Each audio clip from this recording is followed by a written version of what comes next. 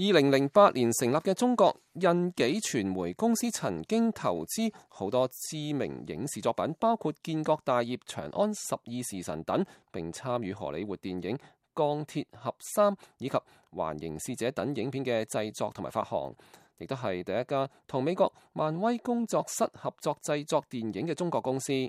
2015年，該公司想以197億新台幣買下台灣東森電視台嘅經營權，卻因為董事長蕭文國有中國軍方背景，引發台灣主管機關嘅國安疑慮，於是就否決咗呢一項嘅收購案。